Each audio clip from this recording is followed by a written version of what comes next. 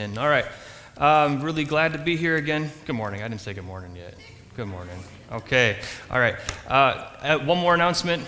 If you're college age and you want to be part of a life group, tonight we are going to start a group at our home for college age students, or if you're not a student but you're that age and you want to join us, we would welcome you to come. It'll be 6 o'clock at our house. If you need an address, on the coffee table there's a little card with our home address there, and you can pick that up on your way out. So we look forward to seeing you guys tonight. We also commemorated 9/11 this week. So I just wanted to say thank you to all those in our congregation who are first responders, law enforcement, or military in our midst, and we appreciate your work for our community and for us. Let's bow in a word of prayer, and then we'll move forward. Father, we thank you for your goodness in our lives. We thank you that we can meet and gather here together as a church body. We pray for those that are not with us this morning, those that may be sick or may be ill, like the family of the Hermanson family. We pray that you would just encourage those people, that you would heal those people, that you would be very near to them today. I pray that they would know your presence. I pray that as we delve into your word, that, God, you would teach us what we need to hear, that we would be sensitive to hear what your Spirit has to say, and that as we go from here, we would go away different than when we came. I thank you that we've been able to praise you in song. I thank you that we have means by which we can grow in love and in encouragement with one another through groups throughout the week. And as we open your word today, I pray that you'll just speak to us, and we give you the praise, honor, and glory. In Jesus' name, amen. Okay. Well, if you're joining us this week or haven't been around for a while, just a quick recap. We've been studying the book of Ephesians, and last week we finally finished chapter 1. So that was 6 weeks in one chapter. We'll move ahead a little bit faster than that. But we saw how Jesus enacted a new covenant with us, a covenant totally dependent upon him and not on us. And to receive the benefits of this covenant, we simply must believe.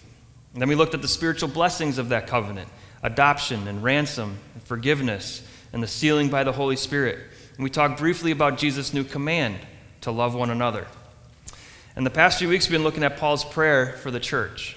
And the big idea of this letter, if we could sum it all up, is unity based on love and rooted in the truths of who we are in Christ.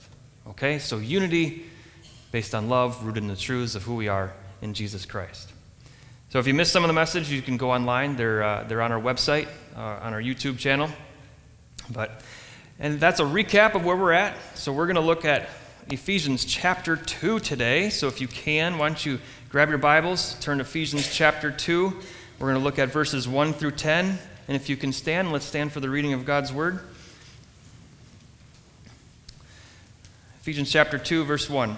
And you were dead in trespasses and sins, in which you once walked, following the course of this world, following the prince of the power of the air, the spirit that is now at work in the sons of disobedience, among whom we all once lived in the passions of our flesh, carrying out the desires of the body and the mind, and were by nature children of wrath, like the rest of mankind. But God, being rich in mercy, because of the great love with which he loved us, even when we were dead in our trespasses, made us alive together with Christ. By grace you have been saved, and raised us up with him, and seated us with him in the heavenly places in Christ Jesus, so that in the coming ages he might show the immeasurable riches of his grace in kindness toward us in Christ Jesus. For by grace you have been saved through faith, and this is not your own doing. It is the gift of God, not a result of works, so that no one may boast. For we are his workmanship, created in Christ Jesus for good works, which God prepared beforehand, that we should walk in them. Amen. You may be seated. So in this part of the letter, Paul is demonstrating how the theology and the blessings that we've been reading about in the beginning of the letter impact everyday life. He'll tell us what we were. We'll read in this passage and in the few coming up. He'll tell us what we were. He'll give us our new reality in Christ. He's going to inform us on what God is creating, and then he's going to talk about the implications. And you can see it in the verses that we have right here. So in he begins by saying, and you were, in verse 1. In verse 4, he says, but God. In verse 7, so that. And in verse 10, for we. So he's going to do the same pattern, verses 11 through 18. We're going to look at that next week. And in chapter 3, he does the same pattern. So Paul explains what they were, what they now are, what God is doing in the midst of that, and then what are the implications? What's the application from it? And the application is knowledge without application is useless, right? If we don't use it. What would you think if your child went to school to become an astronaut? I don't know if any of you want to be an astronaut, but if your child went to school to become an astronaut, spent years in the classroom, spent hundreds of thousands of dollars to get the best education, and knew everything that there was to know about being an astronaut, but then did nothing with it. Instead, he decided to go sit on a beach for the rest of his life. You'd be kind of upset, and rightfully so, right? All of this knowledge, all of this at his disposal, and he doesn't use it. Knowledge without application is useless, and it's frustrating. So just to warn you, if you've been enjoying all these amazing truths and the in-depth Bible study and the profound blessings that God has given us, it's great, but it can't stop there. It can't stop there. All this truth and all these blessings are meant to be lived out. If they're not being lived out, then Houston, we got a problem. All right? To go on that analogy. So Paul is praying for the theology and the blessings to become a reality in the lives of his readers. And that's my prayer for us here at KMCC, that this great knowledge and the incredible truths that we've been learning, the depth of grace and love of Jesus that we have been hearing about week after week, would do more than just sit in our heads, but that it would impact how we think and ultimately how we act and how we live. And that we would love Jesus and walk in love towards one another and towards those outside our fellowship. So the section we read today is still part of Paul's prayer. His prayer is for them to know what are the riches of his glorious inheritance in the saints. Last week we looked at the power and how that power was to be impacting our lives. Today we're looking at the riches of his glorious inheritance in the saints, which we talked a few weeks ago is us. Remember? His riches of his inheritance is us. He considers us his rich inheritance. As we looked at what we were and what he has made us to be and the implication today, it should motivate us because we are his glorious inheritance.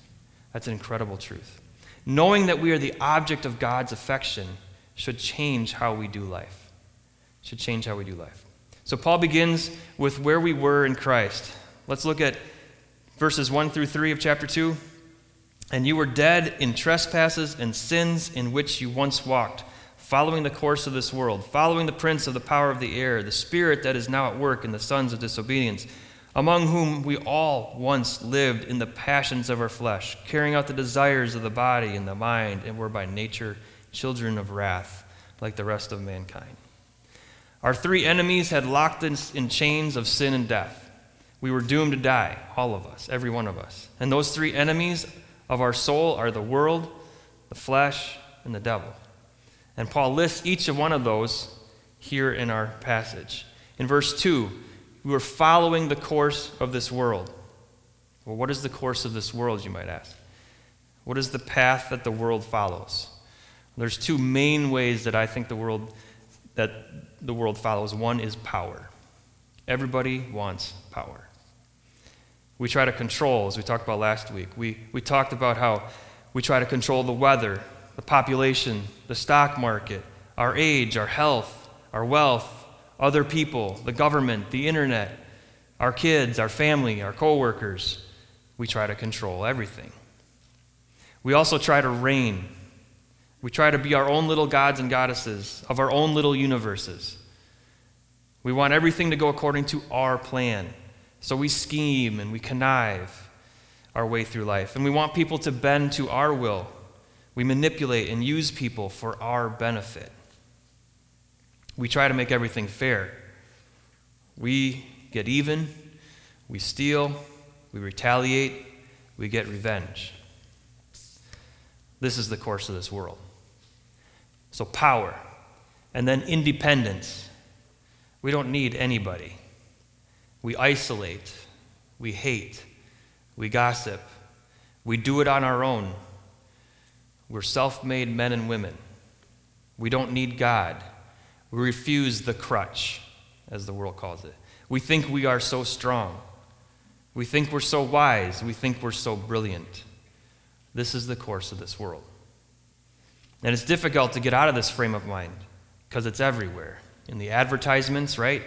You'll be the celebrity, right? The author of your own destiny. If you ride in this car, if you wear this suit, if you live in this house, if you sleep on this bed, if you spritz this perfume, you will be everything to everybody. The self-help practices, it's all about you, right?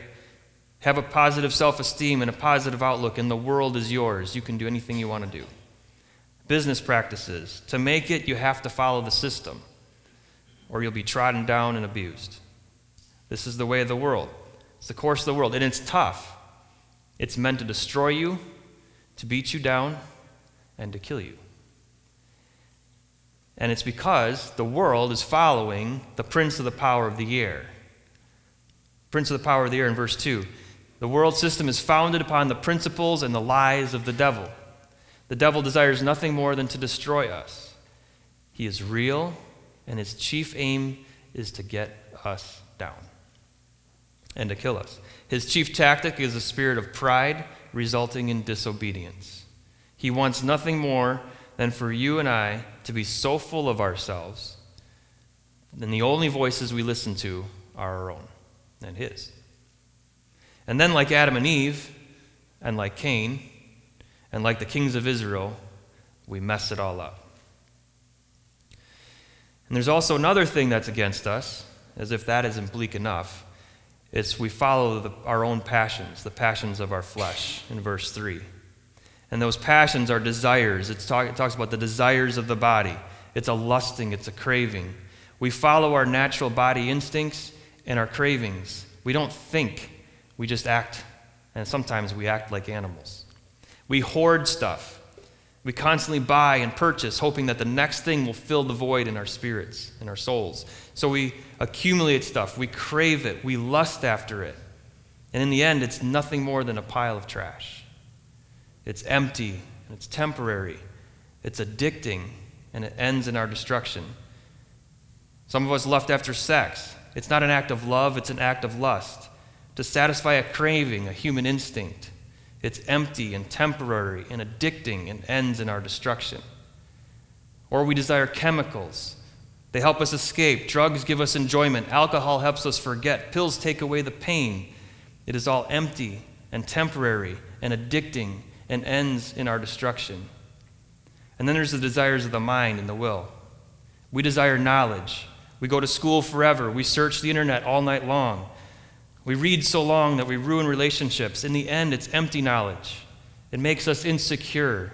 It's addicting, and it ends in our destruction. We desire the dopamine rush, so we get on our device and we post things that will grab attention. We like and we comment. And we check our likes and we check our comments. We try to stay current and up to date, all the while we're ignoring people right across the table from us. It's empty, it's addicting, and it ends in our destruction. We desire peace of mind and enlightenment, so we empty our minds and open it up to the devil and to our own sinful thoughts. This too is empty and addicting and ends in our destruction. We desire praise. We desire to be right. So we tear others down through gossip and slander and betrayal. We want to make ourselves look good so others will acknowledge that we are right. This is empty and hollow praise, and it ends in our destruction and in the destruction of others. And at the end of verse 3, all these things are self-centered and prideful, and they all end in our destruction or the destruction of someone else. In our own strength, there is no way of escape. We are powerless to change our predicament. We are in chains to the world, the flesh, and the devil, and we can't get out. We are blind to the course of this world, and we're ignorant of the prince of the power of the air. We enjoy the passions of the flesh. In truth, we're not even looking for God, and we are children of wrath. And we deserve punishment. God's wrath is justly upon us. We had neglected him in his way of full and eternal life, life that is addiction-free and resulting in our flourishing and our fruitfulness, and we reject that. Consequently, his wrath is justified. And that is what we were. That is what we were. That's the mess that we were in. If you are in Christ, that life is no longer yours. That is no longer yours. If you are still in that life, there is a Savior, and his name is Jesus. And he's ready to accept you in. You just have to believe in him. Because verse 4 says, but God. But God. I love that little phrase. But God being rich in mercy. God is rich in compassion and mercy. Remember when we talked a few weeks ago about how people view God? They consider him to be a brooding and vindictive and judgmental and angry and harsh and demanding God. He's a God of justice. It says this right here in verse 3. We are children of wrath. And there's a reason for that. But God is also a God of mercy and justice and grace. And there's that other side of him that sometimes we don't recognize. Mercy is seeing someone in misery because of their sin and wanting to help them. God was concerned for us and the misery that our sinful state put us in. The hopelessness, the fact we were doomed to die, the fact we deserved to die, the fact we were children of wrath, the fact that we were addicted to and being destroyed by all the things that we talked about a few minutes ago. God is concerned for us. God was rich in mercy and doesn't want us to suffer our fate. He is full of compassion. It is God's mercy that compels him to withhold the consequences that we deserve. Out of his mercy, a compassionate desire to see men free from the burden, curse, and consequence of sin, that God extends his grace, resulting in the forgiveness of our sins. Mercy deals with the consequences of our sins, and concerned with the consequences of our sins. Grace deals with the sin itself. In verse 7, we see that God is also rich in grace as well. Grace is the unmerited, unearned favor of God, a gift of his favor resulting in forgiveness in life that we don't deserve. Grace is God giving us what we need and what we don't deserve. Now, many of you are parents. Now, if you're not parents, you're children. I know, really good deduction there, right? So, as such, you will relate to this example no matter how old you are. As children, we've all messed up, done something in complete disobedience to what our parents said, right? Well, maybe I'm the only one in this room that's that way. But if you can't remember back that far, then we know of a time when our children disobeyed us, right? In a direct order. We've given them ample warning as to what the consequences are. Billy, if you go out into the road one more time, you'll be grounded in your room for a week. Sure enough, Billy goes out in the street. He has a great excuse. He was chasing the ball down.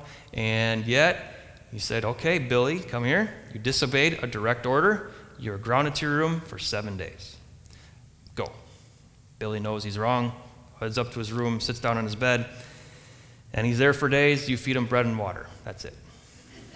Day 4 rolls around. It's the weekend. It's 80 degrees and sunny. His friends are playing in the park. You see him sitting on his bed, and the pit in your stomach moves, right? That's called compassion.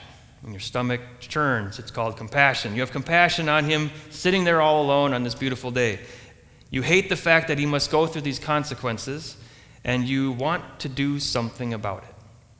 You're the only one who can do anything about it because you are the one who made the rule and the corresponding consequences. So you go to his room and you say, Billy, because I feel so bad for you having to sit inside on this beautiful day, and because I love you so very much, and because I've forgiven you, and I have the right to remove the consequences for your disobedience, I'm going to do that right now. You may go outside and play. I don't know. Maybe I'm the only one that has a soft heart like that, but I've done that many times. Go outside and play, right? You are free to go hang out with your friends. We disobeyed God. We just looked at that. We deserved what we got. But even when we were dead in our sins, sitting around in our bedroom, God was rich in his mercy and had great love for us, and gave us an incredible gift from his incredible wealth of grace. And that gift is that, our second point today, we are alive in Christ. Verse 4 through 7. Verse 4 through 7, but God, being rich in mercy because of the great love which he loved us, even when we were dead in our trespasses, made us alive together with Christ. By grace you have been saved. And raised us up with him and seated us with him in heavenly places, so that in the coming ages he might show the immeasurable riches of his grace and kindness toward us in Christ Jesus. He made us alive in Christ. He resurrected us.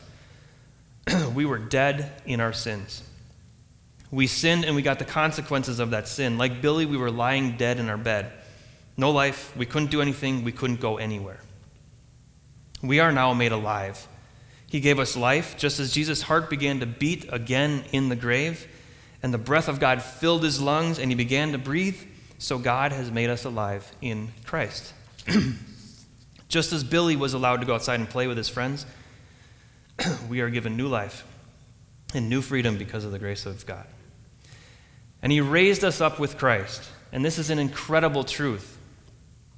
Think back to last week when we looked at Ephesians chapter 1. God's power raised up Christ from the dead, remember? God raised him up from the dead, never to die again. He's the first immortal. God put all things under his feet, and that includes death. Jesus trampled death and left it destroyed in its grave. Death has no power over him or anyone who was raised with him. We too were raised with Jesus, and now we do not have to fear death. Death does not have dominion over us either. Philippians 2, it says that God has highly exalted him and given him a name above every name. We are raised up and seated with Christ in heavenly places. In 1:20, we learn that Jesus is seated at God's right hand, right? At God's right hand, the place of authority and power, the place of access and relationship to God Almighty. Now, Paul is saying that we are seated with Christ in heavenly places. This means that we are sitting right next to Jesus with full access to the Father at any time. And we're not standing, as in working, to earn our salvation or earn our favor with God. No, we are seated with Jesus in heavenly places, resting in what God has done to put us in that position of power. That's pretty powerful stuff. And it results in this. So we were children of wrath, and now we are children of God. In chapter 1, verse 5, and 2, verse 19, we talked about adoption, and we're made children. So contrasted with being children of wrath, we're now children of God. We are members of the household of God. We are brothers and sisters in Jesus Christ. Because we are seated with Jesus in the position of power and authority, we now have the power to refuse. Get this, we have the power to refuse to follow the course of this world. Jesus gives us power and authority to refuse the power-hungry, hyper-independent society that we live in. We don't have to give in to that. We are seated next to Jesus and given power to refuse the ways of this world. We also have the power to resist the devil. We do not have to follow his schemes, his plans, or his temptations. We, through Jesus' power and authority, can say no, and he will flee from us. We are seated next to Jesus and given the power to resist temptation of the devil. And then we're also given the power to refrain from sin. Jesus gives us power and strength to refrain from the evil and sinful acts which come to us instinctually. We don't even think about it, we just do, but Jesus gives us power over that. Sinning was a habit. Sinning was enjoyable. Sinning was addicting. The power to overcome sin and addiction comes only through Jesus and his power. We are seated next to Jesus and given power to refrain from sin. If you're caught in a cycle of sin or following the ways of this world, the power of Jesus is available to you right now because you are seated in that position of power with Christ. Just ask him to help. And he will. So we looked at what we were, we looked at what we are, and now we're going to look at what God is doing. Our third point is that he's doing two things. That he could unite us to him, verse 6. God wanted us to be united with him. That is what God intended when he created mankind. He wanted to share the life he had with something that he created. He desired to spend eternity with you. Imagine that. God wants to spend eternity with you and with me. And that was the motivation for all that he did for us. So God didn't send his son for God's own sake. He sent it for us. Sent him for us. He did it so we would be reunited with him. We are the riches of his inheritance. It was worth it all for him to come for us. So maybe you're feeling lonely. Maybe you're feeling dirty. Maybe you're feeling forgotten, dead, hopeless, wondering what this life is all about. Wondering if you were created to be a sinner? Wondering if you were created to be a criminal? Wondering if you were wondering if this is all worth it? Wondering if there's any purpose to you even being born? This is for you. God loved you, and he died for you. If you have believed in Jesus as your Savior, no matter how difficult life gets, know this: he loves you with great, immeasurable love. He raised you up and seated you in heavenly places. He gave you life. You have power because you're with Christ in heavenly places right now. He showers you with kindness and undeserved favor. Also, he could enjoy a relationship with you. You are the riches of his inheritance. And he initiated this whole thing. It says in here, it says that while we were dead in our sins, he initiated the whole thing. You were not even thinking about him, but he was thinking about you. And planning this incredible scene of events for you. God loves his children. We got to understand this. It don't get any better than this. God Almighty loves you. And then he wanted to show his immeasurable wealth of grace.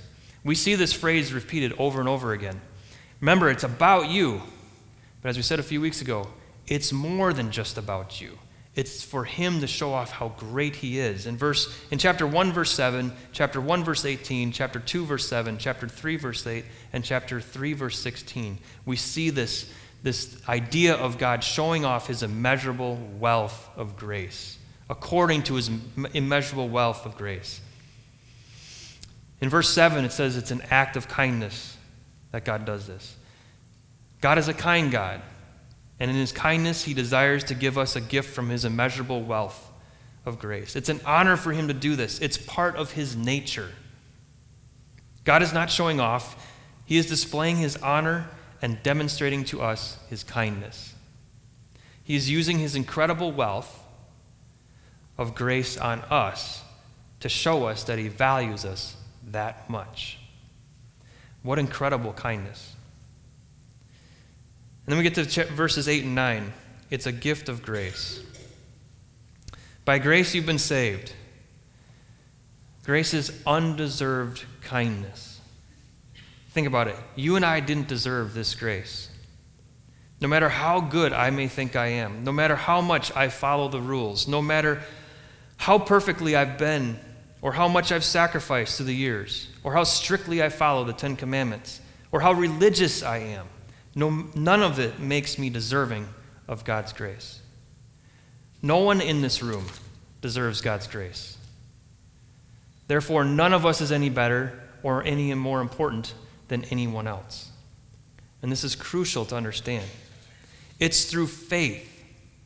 It's not through a prayer, not through a good work, not because I go to church, not by being religious, not by giving generously, not by my intellectually understanding the gospel story.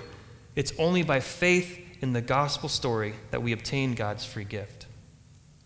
It's not our own doing. We did not save ourselves. We did not somehow get out from underneath Satan's rule. We did not crawl our way out of sin's trap. We did not make ourselves good or lovely. We are not super wise. We did not coerce God into giving us this gift. We did not do anything to deserve this gift. It's not of our own doing. It's a gift of God. A gift is not earned. A gift is received. A gift is not paid for by the recipient. The gift is paid for by the one who's giving it. God paid for us to have his grace. He paid the ultimate price, too. We do not have to do anything to pay for or earn God's gift of grace. The gift costs God everything. It costs us nothing. It's not of works. You catch a theme here in Paul's letter, right? Paul keeps repeating this over and over again. It's not through our efforts that we receive God's grace. It's not through what you did. We do nothing to deserve God's free gift. So why did he do this? So that no one can boast. Can you imagine what it would be like if we came in here every Sunday?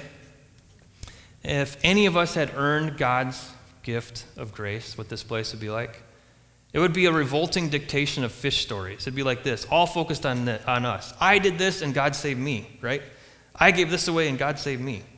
The stories would get more and more exaggerated and more about us and less about God. So God took away all bragging rights. None of us can boast that we are any better than anyone else. None of us got into the family because we deserved it. None of us got into the family through our intellectual prowess. None of us got in the family by our dashing good looks. None of us got in the family because we did so many good things, or lived a clean life, or helped the old lady across the street. None of us can boast. And it's humbling to receive such a lavish gift. So we saw where we were in a dire state. We see where God has put us, an incredible state of power and love and kindness that he has put us in. And what God is doing, he's trying to manifest his grace and give us a free gift. Now, what are the implications? Our final point, for we. And this is where we connect all this stuff that we're hearing with our actions. In verse 10, it says this, we are his workmanship, created in Christ Jesus for good works, which God prepared beforehand that we should walk in them. We are his workmanship. We are the work of his hands. He fabricated us. He designed and knit us together. When you take raw lumber and you build a beautiful table, that is your workmanship. When you take spools of yarn and you make a beautiful tapestry, that's your workmanship. When you take all the ingredients and you put it together and you make a wonderful cake, that's your workmanship. When you take tons of old parts and shine them up and paint them up and oil them up and restore a collector's vehicle, that's your workmanship. When you take bricks and mortar and lay them on top of one another, that's your workmanship. In all those examples, we take many pieces and bring them together as one. This is the work of our hands. This is our workmanship. God has brought all of us together in his church. We are his workmanship. Together, he formed us into what he desires. And together, as his workmanship, he created us for a purpose. All those things that I talked about are made for a purpose. Our workmanship is not just for itself, it's for a purpose, right? Same with God. He created us for a purpose. Just as we built a table or a tapestry or restore a car or build a wall, God created us as his church for a purpose. And here it is. He created us for good works. He created us for good works. And I know some circles of Christianity, when you mention this word work, people get a twitch. They get kind of like this. They can't sit still, right? They get uncomfortable, and I understand. Works are not a means of gaining salvation or merit from God. We just saw that. We saw how huge of a point Paul made of that. It is not of us. We did nothing to deserve it, right? It's not of works. So we find ourselves here after all of that, all those 9 verses, and we look at verse 10, and we can't deny that verse 10 is there. And yet, how can the gift be free if we have to do something after we receive it, right? How do those two things jive? In our Western mindset, oftentimes a free gift means that there's no obligation on behalf of the one receiving it, right? The recipient. However, in the Mediterranean, honor, shame, community-based culture, a free gift means that it's free in the giving. Free in the giving. But in the receiving, there's an understood obligation or an understood response of being in a relationship with the giver. The free gift opens the door to relationship. In that culture, I would never think of receiving a gift and then never having contact with the person that gave it to me. That's unheard of. You don't do that. The gift was to open the door to a relationship. In writing this letter to Ephesians, Paul assumes the culture, and so when he introduces this idea of being created for good works, to him and them, it's only a natural response to a free gift. So our good works are a response to a free gift of grace and salvation that we receive from Jesus. When I make a table, I already have determined what that table is going to do. There's no question in my mind why I made the table. I designed it to bring a certain amount of people together in close proximity. I designed it so people would eat food on it and enjoy conversation. That's the purpose. The table's proper response is to do what I designed it to do. When God made the church, he already determined what the work of the church was going to do. He has the right, as our creator, to do so.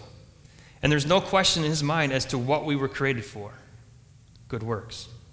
He gave us a free gift, and the only proper response is to follow through with what was intended in the giving of the gift.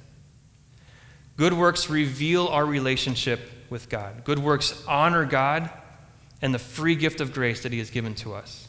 We bestow honor on God as we respond in good works, such as loving one another. Remember Jesus talked about that? We talked about the first week we did this. Loving one another. Being spiritual leaders for our families. Caring for one another. Spreading the good news of the truth of the gospel. Caring for those less fortunate. Which brings us to the application. How are we doing with this as a church? Are we loving one another in tangible ways? Love is not a feeling, love is a choice. Our society gets this all mixed up. It's a choice to do good to someone in their best interests, regardless of how it affects me. Love begins with humility and understanding of who I really am, a sinner saved by grace. And so I love you because you're a sinner saved by grace. Are we spiritual leaders for our families? Are we prayerfully and purposely guiding them into a deeper walk with Jesus? Are we taking time to address their issues, to comfort their sorrows, to correct their errors, to answer their questions, to unconditionally love them? Are we caring for one another? Do we take time to listen to each other, to hear one another's burdens and pray for one another? When we hear of a need or a struggle, do we offer to help? When we hear of a false rumor, do we stop gossip and search for the truth? Do we walk across the church to talk to someone we may not know? Are we spreading the good news of the truth of the gospel? The stuff that we've heard about these past few weeks and the incredible truth that we learned about today is not to be kept to ourselves. God created and prepared us as his ambassadors to share the life-giving message with everyone we come in contact with. Are we caring for the less fortunate, the poor, the needy, the immigrant, the widow, the orphan, the prisoner? These are all polarizing communities in our culture right now. I mentioned immigrants or felons or orphans, and some of our heart rates go up. However, these are the very people that are high priority on God's heart. Consider this passage from Deuteronomy 10. The Lord your God is a God of gods, the Lord of lords, the great, the mighty, the awesome God, who's not partial and is not going to take bribes. And he's setting you up, right? He's the almighty God, the God of gods, right? You think he's going to talk about, I'm the ruler of rulers, I'm the prince of princes, I'm the chief of all chiefs. He doesn't say that. He says he executes justice for the fatherless and the widow. He loves the sojourner, giving him food and clothing. The almighty God cares for the less fortunate. They're dear to his heart. Jesus came to seek and save the lost. He was known as a friend of sinners. He ate and associated with those the world refused to acknowledge. So as his workmanship then, as we do what we were created to do, are we following as Jesus did? Because when we do, we reflect back to him and to a watching world that God is a good God. He's just, and he's almighty, and he has a wrathful side, but he's a good God overall. We demonstrate the results of his immeasurable riches of grace and kindness to us. We have the privilege and honor and responsibility to demonstrate to the world who God is and really what he's like. So let's not take this lightly.